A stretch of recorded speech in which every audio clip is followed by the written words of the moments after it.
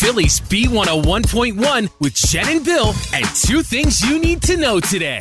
Two Things to Know, sponsored by Ashley Home Furniture. Shop Ashley Home Furniture for great prices, stylish furnishings, and home decor. Number one, Bill safety Damar Hamlin has been discharged from Buffalo General Medical Center and is now back at his home with his family. This is incredible news. Doctors say the 24-year-old passed a series of comprehensive medical evaluations that allowed him to go home. Meantime, Hamlin has begun selling these T-shirts with his now signature hands forming a heart symbol and the words, "Did we win?" Aww. That was, of course, the first question he asked in writing when he woke up.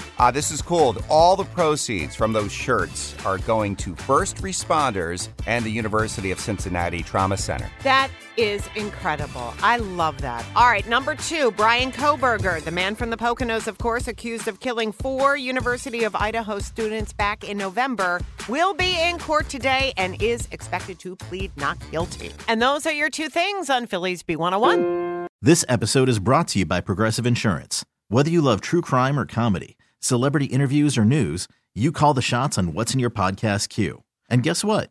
Now you can call them on your auto insurance too with the Name Your Price tool from Progressive. It works just the way it sounds. You tell Progressive how much you want to pay for car insurance, and they'll show you coverage options that fit your budget. Get your quote today at Progressive.com to join the over 28 million drivers who trust Progressive. Progressive Casualty Insurance Company and Affiliates. Price and coverage match limited by state law.